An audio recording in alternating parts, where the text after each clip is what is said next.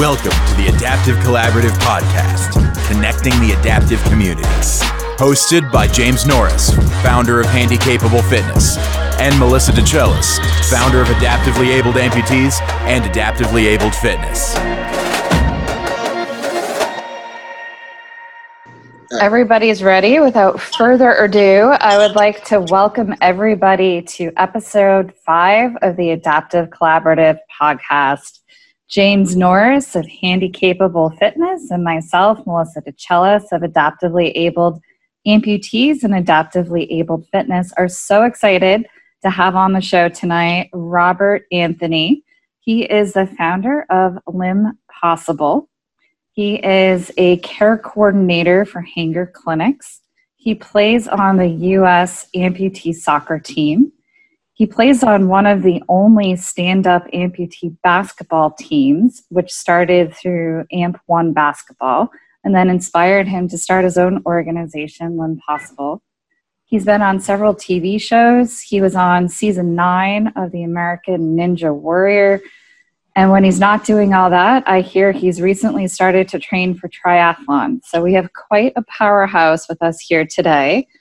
And I would love for you to share a little bit more about your story for people who may not know you.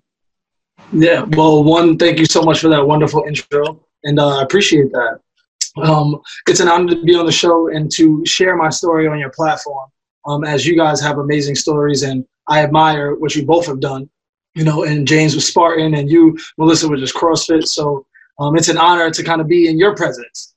But, yeah, I lost my leg when I was 10 months old. So I was born with a birth defect called fibula hemimelia. And my mom at the time, you know, she was really questioning. She was 22 years old and was wondering how and what she was going to do as a mother raising a son with a disability. She trusted the inside of doctors and amputated my leg. So I only have a tibia bone. And I've had every type of prosthesis growing up because obviously back then technology was not what it is today. So I was more than a guinea pig, if you will, with certain products and certain things growing up. When I was 3 years old, my house burned down, and unfortunately, I lost my grandmother in that fire, and that caused my mom to have to pick up a second job, and her and my aunt raised me as my father was in and out of my life. So I was always going back and forth to his house with my mom and bouncing around everywhere. And my dad, luckily, he had 6 other children, so I'm one of 7 through my dad's side. So I had a ton of brothers and sisters there, and they would make fun of me. They would hide my leg. They would do everything to give me tougher skin so that this way when I got to school, kids made fun of me. At least I heard it at home first, and it didn't hurt as much as when other kids said it. So within that, unfortunately, growing up, I was also a victim of abuse. So growing up felt like I was in the twilight zone. It was extremely hard, and I didn't know what my life would be like, but I knew that when I was an adult and I had control over my life, that I would do something special, and that when I had full control over what I said and did, that I would be a better father, a better husband, a better person in my life. And I made that promise to myself as a child going through those situations. But I never met any amputees. Not until I was about 17, 18, I met Cameron Clapp, who was the first amputee that I've ever met. He walked into the office in New York, and my jaw dropped. And from there, he kind of changed my perspective, him and Kevin Carroll. But I was still hiding, and I was insecure about my leg. And Cameron gave me a little bit of confidence, but I wasn't there just yet. And I was rapping at the time. So I had a rap group called Prophecy, Chino Vega, a lot of videos on YouTube. You guys can check them out. And I had braids and long hair, and it was a great time of my life. You couldn't tell me I wasn't going to be a famous rapper. Like, you could not tell me that I wasn't the prosthetic like Tupac. Like, that's what I thought I was. So, you know, it's growing up in New York, it wasn't easy, but I was light-skinned. I had curly hair, so I had the braids. But I went to Holy Trinity in Long Island, and I had some behavior issues, and I moved to Arizona in my senior year in high school. And from there, made a lot of transitions, and I started getting more involved. My prosthetist, Sue Whistler, at Hanger, when I got back from Arizona, she encouraged me. She said, I know you want to rap, and you're great, but there's a TV show looking for actors and for amputees, and it was Ink Masters. So it was the tattoo show, season 1, episode 5. And so she was like, submit, maybe you'll get on. So I did. I got on. It was a great opportunity, and it opened up my eyes to get involved more. I became a certified peer advisor. And through that, then I just started trying to work my way up the chain, trying to find jobs for 2 or 3 years, could not get in the industry, thought I should be a prosthetist, and I found AMP1, and that changed my life. And then from there, I was able to get a job at East Coast Orthotics and Prosthetics, and then just kind of build my career from that way up. Well, you kind of hit on it. You kind of hit on everything that was in this next question, but maybe you missed something and maybe you want to elaborate on it a little bit more. The one thing that I took away from everything that you just said was it was challenge after challenge after challenge. You know, not only being an amputee, but losing your grandmother, then the physical abuse. And a lot of people would just fold it in and say, you know what, I'm just going to go to the streets. I'm going to do whatever. What made you say, no, I'm not doing that. I'm going to keep going. And how has all those challenges that you've overcome, how have they shaped you into who you are today? Wow. Thank you for that, James. To be completely honest with you, I did have my time where I did turn to the streets, where I was affiliated with a lot of gang members and did a ton of stuff that I'm not proud of. So I did have that time in my life. And what happened was when I moved to Arizona, where it came from New York to Arizona. And when you're there and you're from New York, then you're really like a big bad wolf out there. And I had my little brothers. I have 2 younger brothers, and they were following me. And we were getting into fights and just a lot of things. And I realized how much power I had in that sense of them and my other friends around me who were listening to me. And so once my rap group name was Prophecy, and which actually I have tattooed on my wrist. It's an acronym. It stands for a powerful revolution of people helping each other succeed. Why? Because we have to. And so I carried that out there in Arizona, and I just made sure I just used that prophecy and that mentality, and I started switching it up from doing the negative things into the positive because I realized people were actually following what I was doing. So I didn't want to lead them down a bad path. Wow. I love the acronym. Thank you. Appreciate it. So not only did you get to meet your first amputee at 18, but of all the amputees on the planet, it was the Cameron Clapp, who seems like a superhuman to most. So what was that experience like, meeting Cameron and being able to identify with somebody else living with not only 1 limb missing, but 3 limbs missing? And what do you think was the turning point for you, where you finally started to accept yourself and celebrate your being different and living with limb loss?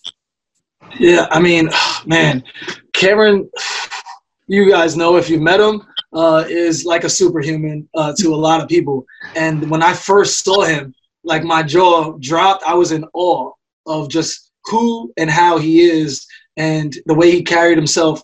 And he's really the first person that told me, like, hey, man, you know, you can turn around and make this into something.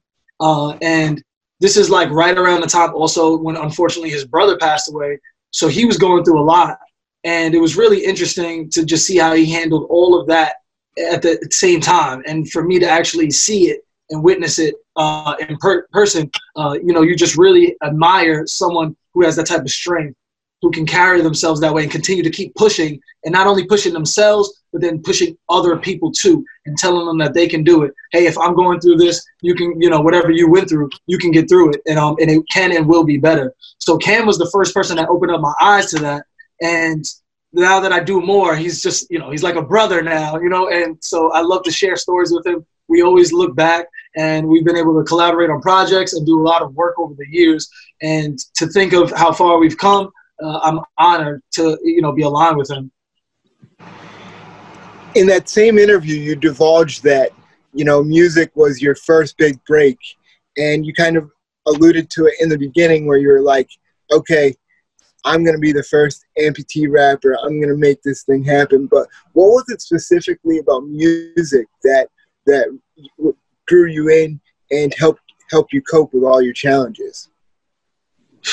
The same thing that I think that a lot of us, why we love music, is just that feeling, especially when you're a kid, you know, and you didn't have maybe your parents or the people to go to and you couldn't relate. It was a song that gave you that feeling. It was a beat, you know, lyrics that made you connect and made you feel like you were more powerful, especially when you saw coming from New York, and you saw, people going through hard times and saying, hey, well, they became a famous rapper, or they gained recognition off of their negative situation. Now they're talking and telling the world about it, and people love them for it. So you aspire to be that, and so, but music also was just a way that my siblings and I connected. I grew up in a house of music. My parents were always just kind of jamming. So whenever I felt bad, you could put on some tunes and switch a mood just like that. So that feeling, my uncle, so we just did it Sunday. We were at my uncle's house on Sunday, Rapper's Delight, right? So he's a big old school hip hop head. So I had a cassette tape player back in the day, like 96, and he would make me tapes, for Rapper's Delight. So if you put on Rapper's Delight right now, I can literally rap like the first 10 minutes without stopping because he's put it in my head, so music and that genre, really just kind of allowed us to escape. And that's what it did for me. I too grew up in the inner city, and I did most of my growing up in the 90s. So you will find my fascination with 90s rap always playing as part of my playlist when I'm working out in the gym. So, Robert, once you started to fully accept yourself and you wanted to be able to do the same for other amputees, you became an amputee peer mentor. What was that experience like, and what has been your most rewarding experience as a peer mentor for somebody else? Yeah, I think so. My first experience was meeting a 46-year-old diabetic male and just going there, talking to him for an hour. He was telling me how much he was changed my life. And how much I changed his life, but he didn't realize he was changing my life at that exact moment, because I knew this was something that I wanted to do more. And he said, you know what, if I would have met you, I would have amputated my leg 6 months ago. When they first told me that I needed to do this, I would have never let me got that far. He could have been a BK and he had to end up being an AK, right? And it was a tough situation, and that always sticks out to me. And then along the road, just kind of being a patient advocate, a peer advisor, giving people like us or anyone with a disability support has just been a dream come true, because I didn't have that for so long. And every experience to me I'm grateful for, because I get a chance to meet people with, from all walks of life, going through all different types of situations. And as I'm speaking to them, I'm learning about myself. And every instance, I'm having to try to just make sure that I'm comforting them as well, and that I'm listening and that I'm learning. So as I travel now, I've done this professionally, for over 6 years, and been volunteering with my time doing it for over 10. So it's been such a different dynamic each time, and each experience, but I do walk away every day just extremely thankful that I'm able to, do well and do good, if you will, in a sense of having a career and support my 2 children and my wife, as well as making a difference at the same time. I absolutely love that. It's all about giving back, and that's truly what it's all about. But for those of those people out there that aren't aware of what AMP1 basketball is, can you tell us a little bit about your experience and how that experience inspired you to create Limpossible? 1,000%. Great question. Okay, James, just hit it on the head. I love it. Get right to it. I like it. So AMP1 basketball. So I got an AMP1 jersey in the back hanging up on the wall. AMP1 changed my life. It was just an experience like no other. Going into it, I had no idea it was going to be what it was. And, I'm a man of God. So I just believe that the timing was just amazing, and it wasn't on my time. And because if it was on my time, I was actually supposed to be on the team a year earlier, but I wasn't able to make it to the city. And then I was getting ready to have my son. So it was just a lot going on at that time, but I ended up going the next year. So I joined AMP1 in 2013, and Scott Odom, Tyler Hyatt, it's just Brian Vincent, they started AMP1. Those are the 3 gentlemen who created it. And they really spearheaded it for so many other athletes such as myself to have a platform to not only play basketball, but to then speak. And that's what we did. We went around and, we spoke at schools. We had a relationship with Nike. So we were playing NBA halftimes. We were at the Nike World headquarters because Richard Ramsey, who was He's an upper extremity, one of the best, basketball players literally in the world. And we had a great relationship, and it was a era that just won't be forgotten. And my third trip with AMP1, we were focused on basketball, and we wanted to show people that amputees can play full court basketball just like anybody else in their prosthetic leg. We didn't have to be in wheelchairs, that we can do this. Full court basketball, 4 quarters. That was the mission. But we were also using our platform to speak to kids and motivate kids. My third trip, we went to Indiana, and we spoke at a church. Our message was to never give up. And, we played the basketball game. We won. We spoke a little bit. When we got back, we got a message on Facebook from a young lady who was 13. And she said that weekend she was thinking about committing suicide. She wanted to take her life. And that her best friend convinced her to go to the church to come see us speak. And that our message to never give up changed her life, because her parents were getting divorced. She wasn't doing good in school. And she was just kind of, giving us her list of why. And that our message truly changed her life. And right then and there, my mind exploded. And I said, hey, I love basketball. I love sports. But speaking this is a calling. There's a reason why we're doing this. And there's a reason why we're doing it this way. So I was a part of AMP1 up until till 2018.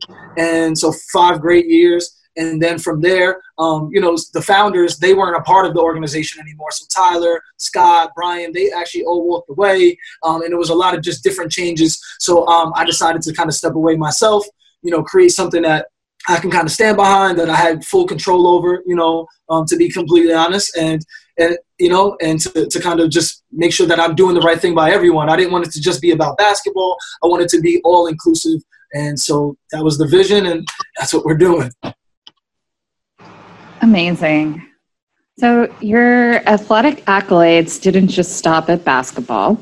You've pursued the Paralympic amputee crutching soccer team, and you played on the national team. You are also playing para-sit volleyball. You've competed in para-Spartan races, and now you're training for triathlons. That takes such extreme dedication. Tell us a little bit about what it's been like to train as a para-athlete and what motivates you to continue to raise the bar for both yourself and for others. Whew, love it. I love it.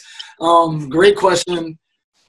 Being a para-athlete, so growing up, I didn't know any sport of anything that consisted of someone with a disability. So I played with able-bodied athletes my entire life. That's just the only way that I knew how to play sports and that I knew that was available to me. And once I found para sports, if you will, I started going crazy. It was just not, I'm going to be completely honest with you. We all know how it is. You just kind of get drunk off of being around your people, having fun. Yep. There's no experience like it, being on a team and then the camaraderie as well, even with competitors within the sports. It's just so, unexplainable. As we know, you have to be there to know that feeling. And, oh, man, so everything that I've competed in. So I've done sled hockey. That's the sled hockey jersey in the back. Obviously, I'm on the USA amputee soccer team. I've done wheelchair softball, stand-up amputee basketball. Yep, I've played on the development team for USA sitting volleyball, and went to the Nationals last year. Last year did the World Spartan Para Championship. James, what's up, man? We got to get in there next year, right? Next year, hopefully. Heck yeah, man. Let's make it happen. I think James has convinced me to join you guys. So let's make it happen. Yep. So all those sports are amazing, and just being an adaptive athlete. Once I found adaptive sports, I fell in love. And I'm 33 years old and trying to figure out how I can play till 53. Like, it's just just trying to do great things, and because I love to compete, and it's just so much fun. So the biggest thing is also showing that my children that anything is possible, and they're young. My daughter right now wants to go to the AMP Olympics for gymnastics. All the time, Olympics. And so I don't want to correct her. Like, I don't know if that's wrong, because I do, tell her Olympics, but I think it's real cute that she's saying AMP Olympics. So, but she wants to go to the AMP Olympics for gymnastics. But so for me, my new goal is, so USA soccer, we play, but it's not a Paralympic sport. They only allow 3 soccers in. So they have blind soccer, motorized wheelchair, and I forget the third, CP soccer, I think. But so we have been fighting to get, amputee soccer on the Paralympic card, and try to replace one of the three. So it's been a big battle. And so for this year, I have a lot of friends who are gold medalists, who have competed at the Paralympics, who have helped me push and decide to go and now compete for triathlon. So right now, the only problem is there are no races, so I can't really get any times. So that's a little bit of a struggle. But I'm just training and waiting for the moment, because the moment's going to come, and when that moment comes, I will be ready. And so I'm just kind of putting in the work. I don't know what happens. First objective is to make the team. Second objective is to beat the world. So, one step at a time, or one hop at a time, if you will. Man, you got me ready to run through a wall. And I haven't run a day in my life, but I'm ready to get up and do it. But listen, this next question, I'm really curious to see what your response is to this. You've been on several different TV shows and been exposed to a lot of different people. How has the able-bodied community perceived you going into these shows, especially something like American Ninja Warrior, where they've probably never seen anything like that before? And how have you seen their perception change afterwards, if any? And who are we talking about specifically? Just people around me, or just able-bodied people? Like when you showed up on the set of American Ninja Warrior, and So I mean, able-bodied people in a lot of these sports, they're in awe, and I didn't, I still don't realize why sometimes, but obviously it's just different to them. But because I just do them and participate, and to me they're normal. It is interesting. That I can tell someone, hey, this is what I do, and it's cool. But then when they actually see me whip out crutches, or a video on a pitch playing soccer with one leg on crutches, they're like, wait, what?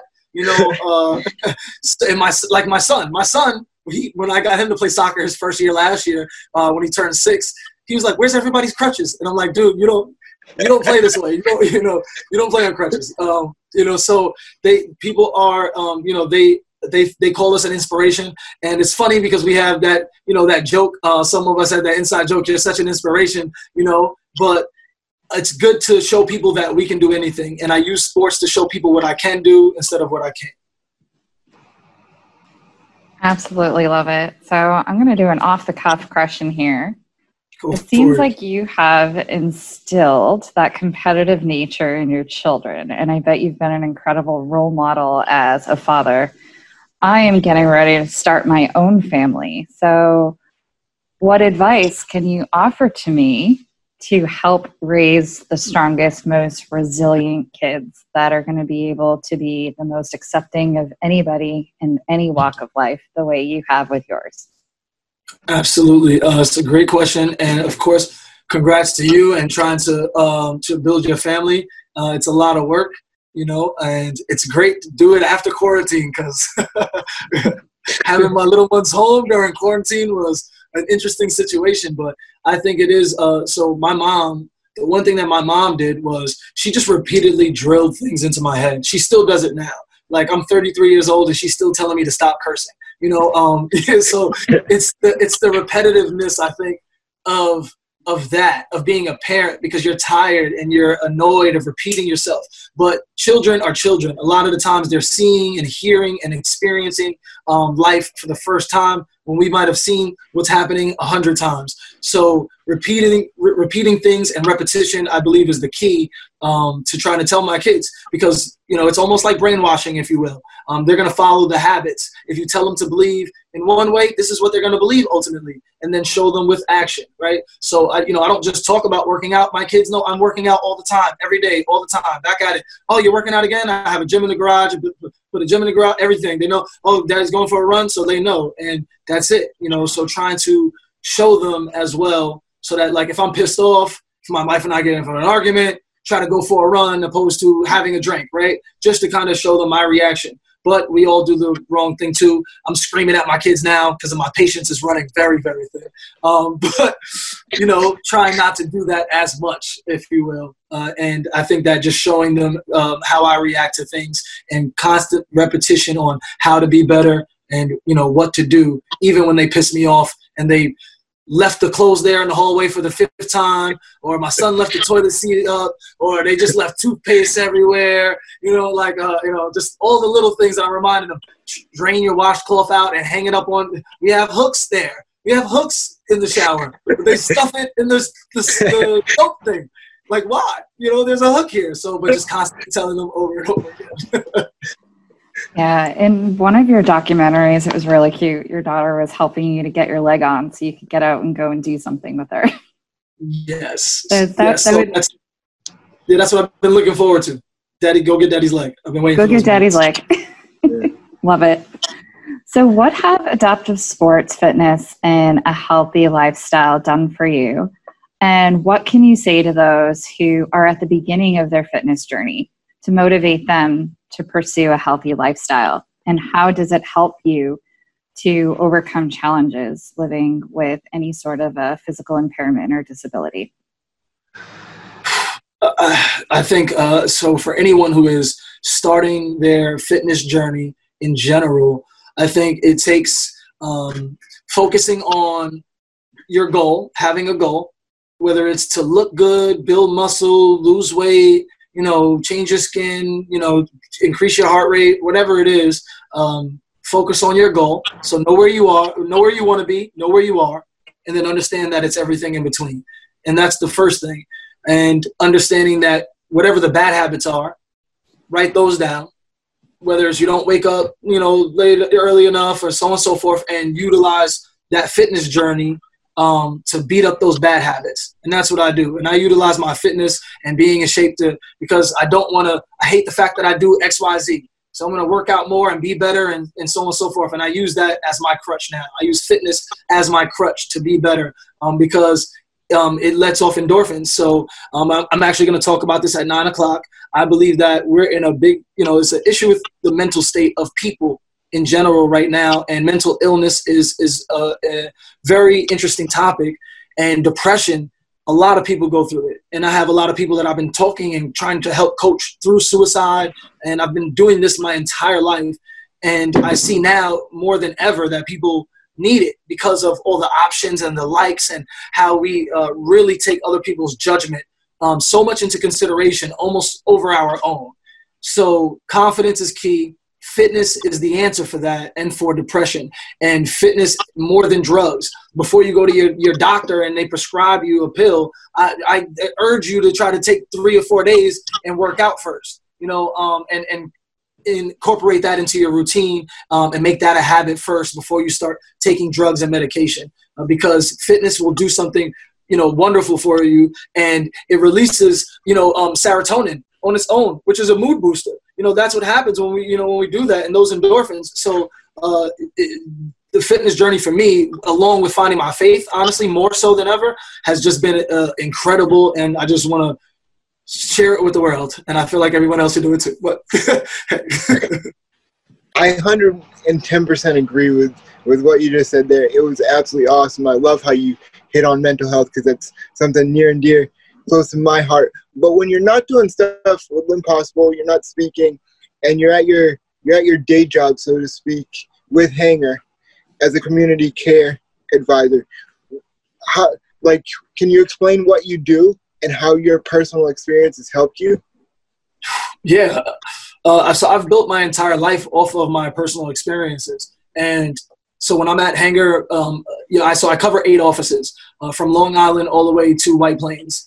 And so I have 8 locations, which have, hospitals and facilities all around them where, rehabs, subacutes. So I'm just kind of popping in and out for new patients, older patients. So I might work with PT in regards to ambulating, and giving guidance on walking, right, of course. And I might see a new patient pre or post-op and educate them. I have literature. I mentally try to get them through it, show them videos, and get people either prepared for the journey or after amputation, let them know that their life is not over, and this can actually be the next chapter for them. So kind of walking people, no pun intended, through that experience and make sure that I'm there for them. So, and I'm more like a case manager, if you will. So all the new patients all around New York, I'm making sure I follow up with them. I'm following up with vascular surgeons. I'm following up with the nurses, whoever it may be, so that while the patient is healing, once they get home, that we make sure that we get them an appointment, make sure that their appointments are going well, make sure that we're getting them up and walking. If a prosthetist is not on their job, smack them around a little bit, so that's what I do. So in services, do a lot of in services for PT, residents, vascular surgeons, so on and so forth, and education and clinics as well. I love it. There needs to be more comprehensive collaborative care. I feel very fortunate. I work at Spalding Rehab, and there's a lot of comprehensive care there, and it's great to see that there's a lot of it at other centers outside of the Boston area. So I applaud what you do. It's very needed. Thank you. So when you're not changing lives, and when you're not a super athlete, what do you do to relax and have fun? That's definitely just time with the family. So right now, technically, I'm supposed to be off for 2 weeks. And I'm still working because I don't know how to stop working, right? And I'm actually going away. So this Thursday, spending time with my family is the real answer. And just kind of hanging out literally with my kids, goofing off, or playing some video games and just or watching a movie with my wife, just regular stuff, literally doing nothing, right? Just like leg off, and just chilling. But we're going away this weekend actually. So we're taking our kids away and just to try to, have some fun and, get out of this hecticness of being in the same corridors for so long. And so that's going to be my downtime so where I can decompress, but I'll still be doing some Zoom calls. I got meetings so that we can't miss, in between. So, but it will be downtime, and my business partner's on here. So he's like, really, I need you to take downtime. So he's like, so I'm going to do a little bit of that too, for sure. Spending time with the family. Awesome. Soak it up and enjoy the moment. Yeah, for sure. Now, I want to dip back into, your athletic side a little bit. Now, you were obviously training for the Paralympics due to COVID. That has been canceled and pushed off to next year. Now, do you see that as a disappointment, or do you see it as an advantage because now it gives you more time to get ready? Oh, James, such a great question, my brother. Or is it both? So for me personally, I see it as a disadvantage for everyone else and an advantage for me, because if I would not be going to the Paralympics, I don't know if I'm necessarily even going next year, but I would not be going if it was this year. I only made the decision because of COVID. Because I don't know if you guys know who Rudy Garcia Tosin is, but he is a very, very good friend of mine. He's like a brother of mine. And, he's a gold medalist and a silver medalist and a bronze medalist. And so we've had a lot of talks. Him and I just got back from Africa together right when COVID hit, in February.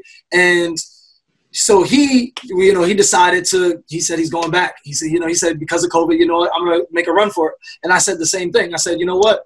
This is my time. I've been thinking about doing triathlon for like 4 or 5 years. And this is just my time, because now all trips have been everything. Usually I'm going at a mile a minute, like I'm talking, right? Like that's how my life is too. So, right now I'm a little stiller and I can focus on training, and I feel like it's a sign. So I've used COVID as motivation to train for next year, and that's what I feel the purpose is. So whatever happens, but I'm giving it my all. And Rudy's giving me his bike, actually. So he gave me his triathlon bike. He was like, "Are you gonna do this?" I'm like, "I'm gonna do this." So I went to his house, picked up the bike, having that type of support is amazing. And a lot more to come, and just trying to be the best version of myself. But COVID has been an advantage for me, and hopefully will continue to do so in the future. Wow. You kind of answered my next question. My next question was, how has COVID affected your training regimen? And it sounds like you just got after it. No, not necessarily. The first 8 weeks, I didn't do anything. No exercising. I did 0 first weeks, and that's what led to this. Of doing nothing. So I'm that type of person that, we all need that downtime and being in that dark space, but I can never be there too long. So a lot of times I use that as growth, like almost being a caterpillar, in a cocoon and trying to come out as a butterfly. So first 8 weeks, my wife is a nurse. So she got mandated for 4 days I have a 7 and a 5-year-old, and they were homeschooling, and then I was working for Hanger from home. So I'm literally like muting, trying to do homework, having a patient call. It was like I was losing my mind. My wife wasn't here, and she 12-hour days, not like she's out for 8 hours. Then she's 4 days a week, 12 hours a day. Can't hug the kids, coming through the side door, changing as soon as she comes in, doesn't want to sleep upstairs because of the whole situation. It was a nightmare. I was depressed.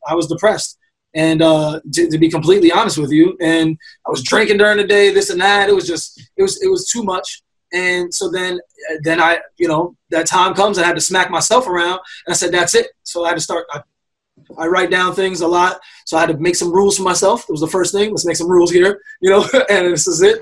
And then I said, all right, that's it. It's time to get back into training, because I didn't know what to train for. I didn't know what was coming. What's next? What are we going to do? There's no events. What, so I said, you know what? I'm just going to get in the best shape possible. I'm going to get in the best shape of my life. And then everything else just started going from there, and then just steamrolling. And so now I am actually in the 12th week of my journey, and feeling great. Awesome. I've seen a lot of your workout videos, especially the ones with A3. Yes. And I started sweating just watching them. A3 workout, and that was part of it. So I started the first 5 weeks by myself, and then A3, so it's my friend Chris Jean-Pierre. I've known him for 13 years now, and so we've been buddies for a long time. And I'm like, bro, like, what's up? Well, let's do a workout in the park. He's like, yo, I'm down. We were on Instagram, commenting on a picture. He's like, I'm down. I'm like, all right, bet. He's like, send me a message. I'm like, all right. And we were like Friday. He's like, all right, I'm in there. So we did one, and then he's like, bro, let's do it twice a week. I was like, say less. And that's it. So I incorporated that. So that's my strength and conditioning training. And so I have triathlon training, and then I go to him for strength and conditioning. We're working on some of the other muscles, and my agility, and then I do weight training as well on the side. So love it, man. You are a man on a mission. Now, for someone like me who's never been to a Limpossible event yet, can you describe that experience and what you hope for people to get out of it, and just the energy? Oh, man. So I had a vision, even when I was young, that I would be able to create something to help people.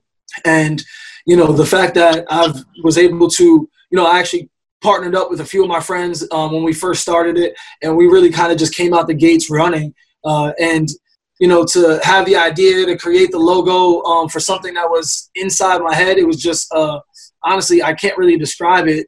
My mother is as choked up about it as I am, because even she would say, I can see this happening for you, even when I was a kid, feeding me, that motivation. So to have it, and then to put on an event, to speak to 1,000 people and really just tell my story. I rap during my speeches. I do a lot of like nuances and sayings and quotes and so on and so forth.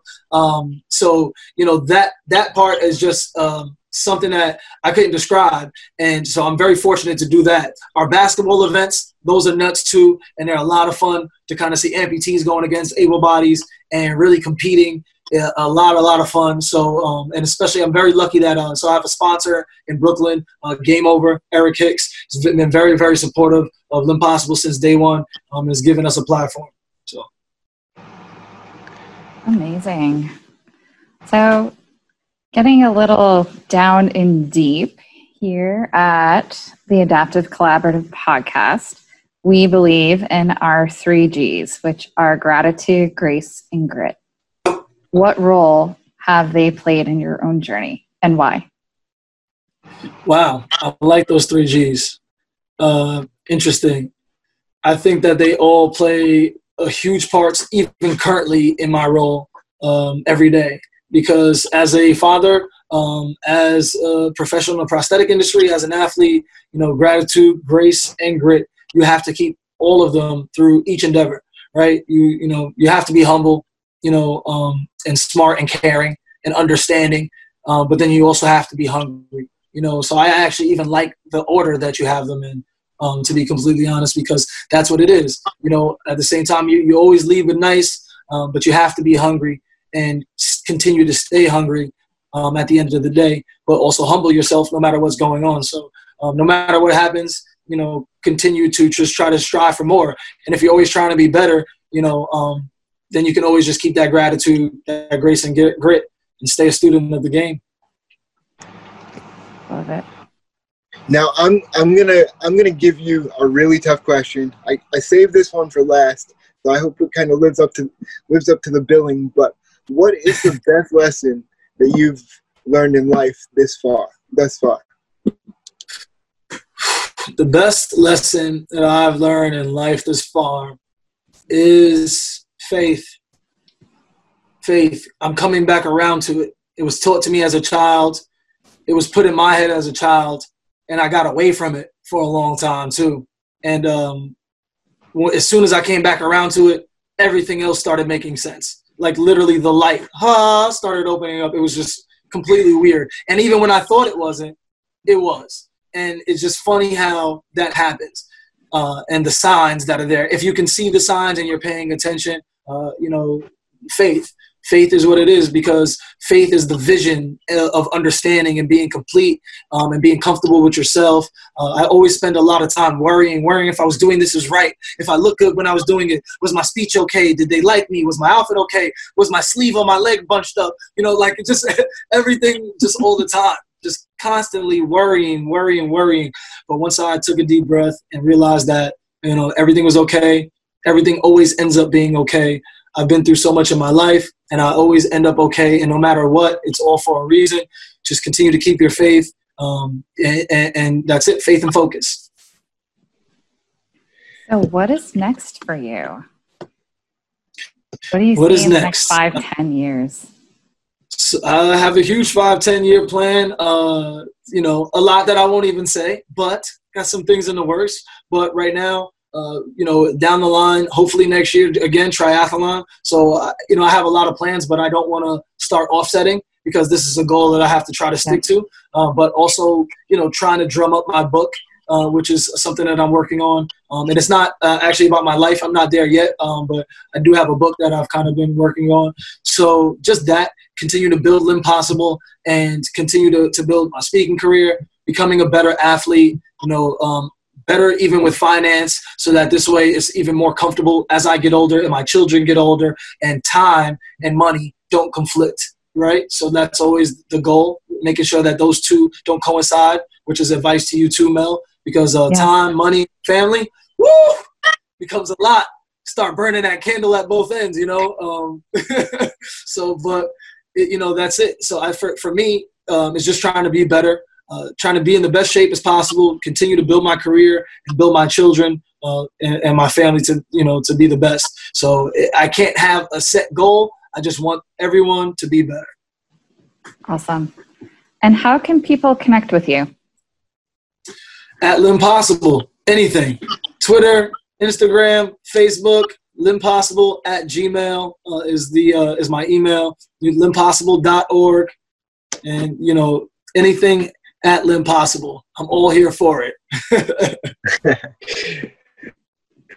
Listen, Robert, I want to thank you so much for joining us. We just have a few more minutes left, so I want to turn it over to the audience, see if we have questions for you. And again, thank you for joining us. I appreciate you guys, and thank you so much for having me. So if you have questions for Robert, would be the time to unmute your mics and shout him his way. Okay. Good evening. Thank you so much for sharing your story. Inspirational.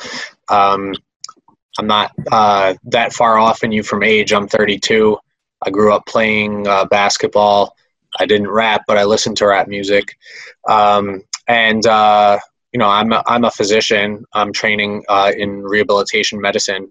Part of our curriculum and part of what I do is try to help people that have had amputation, whether congenital or acquired.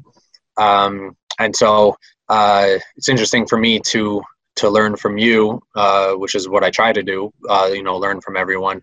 But it's interesting to learn from you, as, I can see how we both grew up in the same time, liking similar things, and you're inspiring people from your end.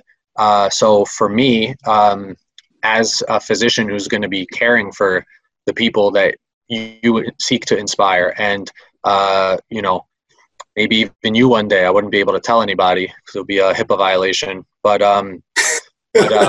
just in general, right? Like, what can physicians do better for people that listen to Limpossible? Because there's definitely a lot that we can do better, and hopefully we'll always get better and better. Wow.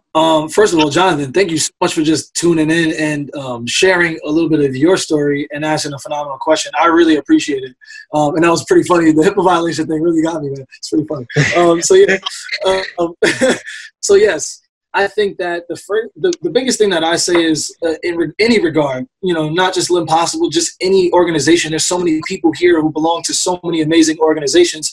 I think what we all really want is to help people.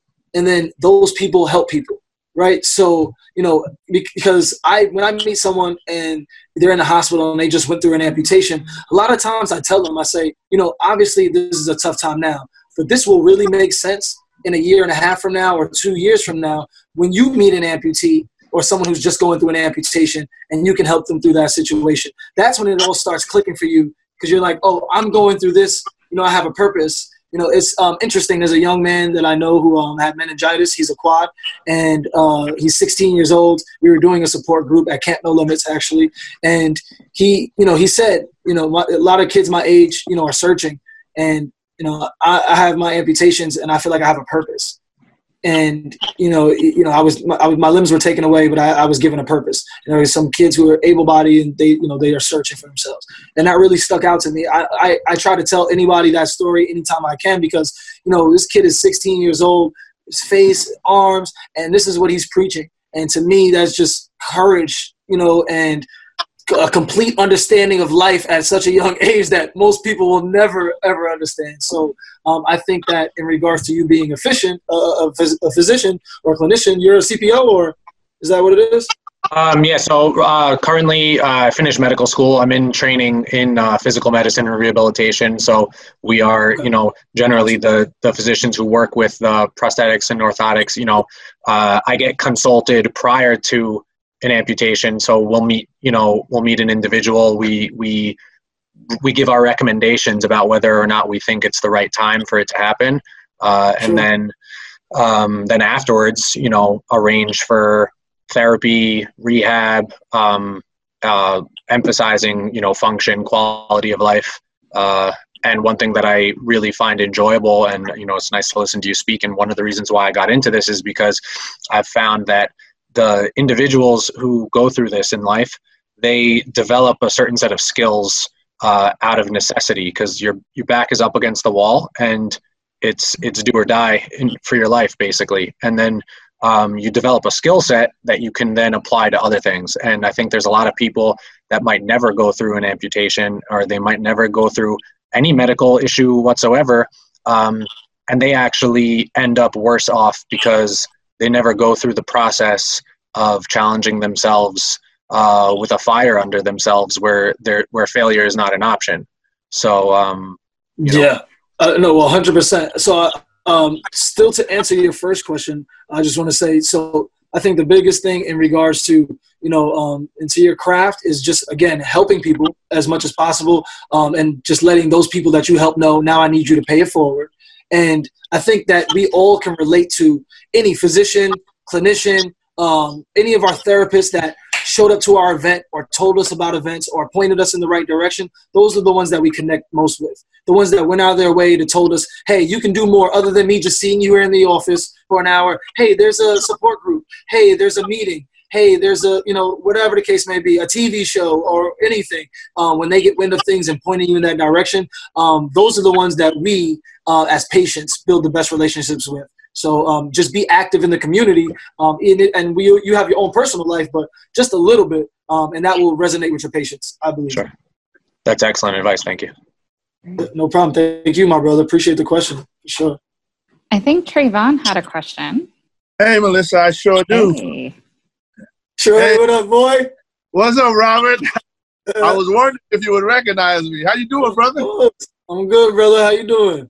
Man, I'm blessed, man. It was truly a blessing to hear you share tonight, man. So, Melissa, Robin and I actually did the Para Spartan Laughlin last year. That's where we met. And I tell you, man, I've been following your story. I just kind of peek over to your page ever so often. I say, man, this young man is on fire. I didn't really have a question, man, but I wanted to thank you. As always, man, you're younger than I am, right? So for me, I see a young man that carries a light with him, right? And you have this ability to just give that light freely. So I'll share something with you.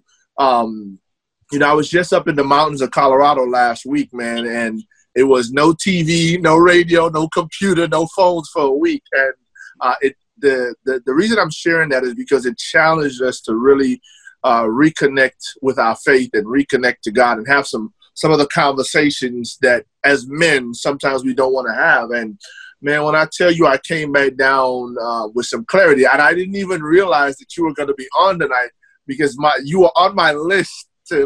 You and Melissa were on my list to reach out to tomorrow because my situation, living with a brain injury and living with epilepsy, and now I and even in the amputee community, right, I've had my struggles because I don't have leg amputation on an arm. It's just 3 fingers is what people tell me, but what they miss, right, is the mental side of the struggle that I went through for over 2 years. In fact, I've lost over 80% grip strength in my left arm because of those amputations. And so a lot of times the mental side of things, and I always hear you talk about that, the mental struggle with amputation, the emotional crisis that people go through, man. I love hearing you touch that because I'll be honest with you, when I went through, the doctors I saw, they never talked to me about that. So it was my poor wife and my family that had to help me overcome the depression that I had to deal with until I found the Adaptive Training Foundation. And that took me to a whole nother level. So again, man, continue sharing your light, continue spreading that energy of yours. You have a gift, man. And I'm so thankful that we connected, and I look forward to continuing to seeing your story unfold, but I also look forward to you and I sharing a stage one day. So we'll talk more about that. All right? Man, thank you, my brother. Wow. Thank you, man. You just touched my heart. I really appreciate that. For real. That was amazing, and I'm so glad you shared and you jumped on it. And of course, man, you was kicking up dust out there in Laughlin, boy. I was like, oh, nah. Yeah, it was a good time. It's a good time. We make sure we do that, brother. I'm always happy to share, stage, connect, whatever we can do to spread some positivities and change some lives and make a difference for sure, my brother. But thank you so much for sharing. Thank you. Definitely. Yeah, that means a lot. Well, Robert needs to run in a few minutes because you had a back-to-back engagement today. So we will be respectful of your time, and I'm going to lead it over to James to close us out for the evening. Appreciate it. Robert, thank you so much for, again, joining us. We look forward to seeing everything that you do with Impossible. Thank you for everything you do for our community as a whole. I mean, I think everybody that spoke tonight has really said my sentiments, but thank you to the audience for tuning in. Again, you can look for this on YouTube very soon. Robert, thank you for your time. And next week, we actually have Dr. John, who asked a phenomenal question. So get ready to hear his story and what drives him as a physician. So we look forward to seeing you guys next week. Robert, thank you again. Really appreciate your time. Take care. Thank you guys so much for having me. I truly appreciate it. And I love what you guys are doing for the amputee community. So please keep spreading awareness and having this platform for others to share their story. And it just really means a lot to be on episode 5, which 5 is my favorite number. So I love it. Yes, I have a Tuesday Talks. People, you guys can all join me 9 o'clock, right now on Limpossible, at Limpossible Instagram Live. I have No Leg, No Problem on there. Josh Smith, who's a above-the-knee amputee, who's a strong competitor. We will be addressing cancer, depression as well, and I do it every Tuesday. So I'm looking forward to having you guys on the show as well, Trey. Let's make it happen for sure. So I appreciate you guys. Thank you so much for what you're doing for the community and having me on. You too. Thank you, Robert. Thank you. Anything's possible. Anything's possible.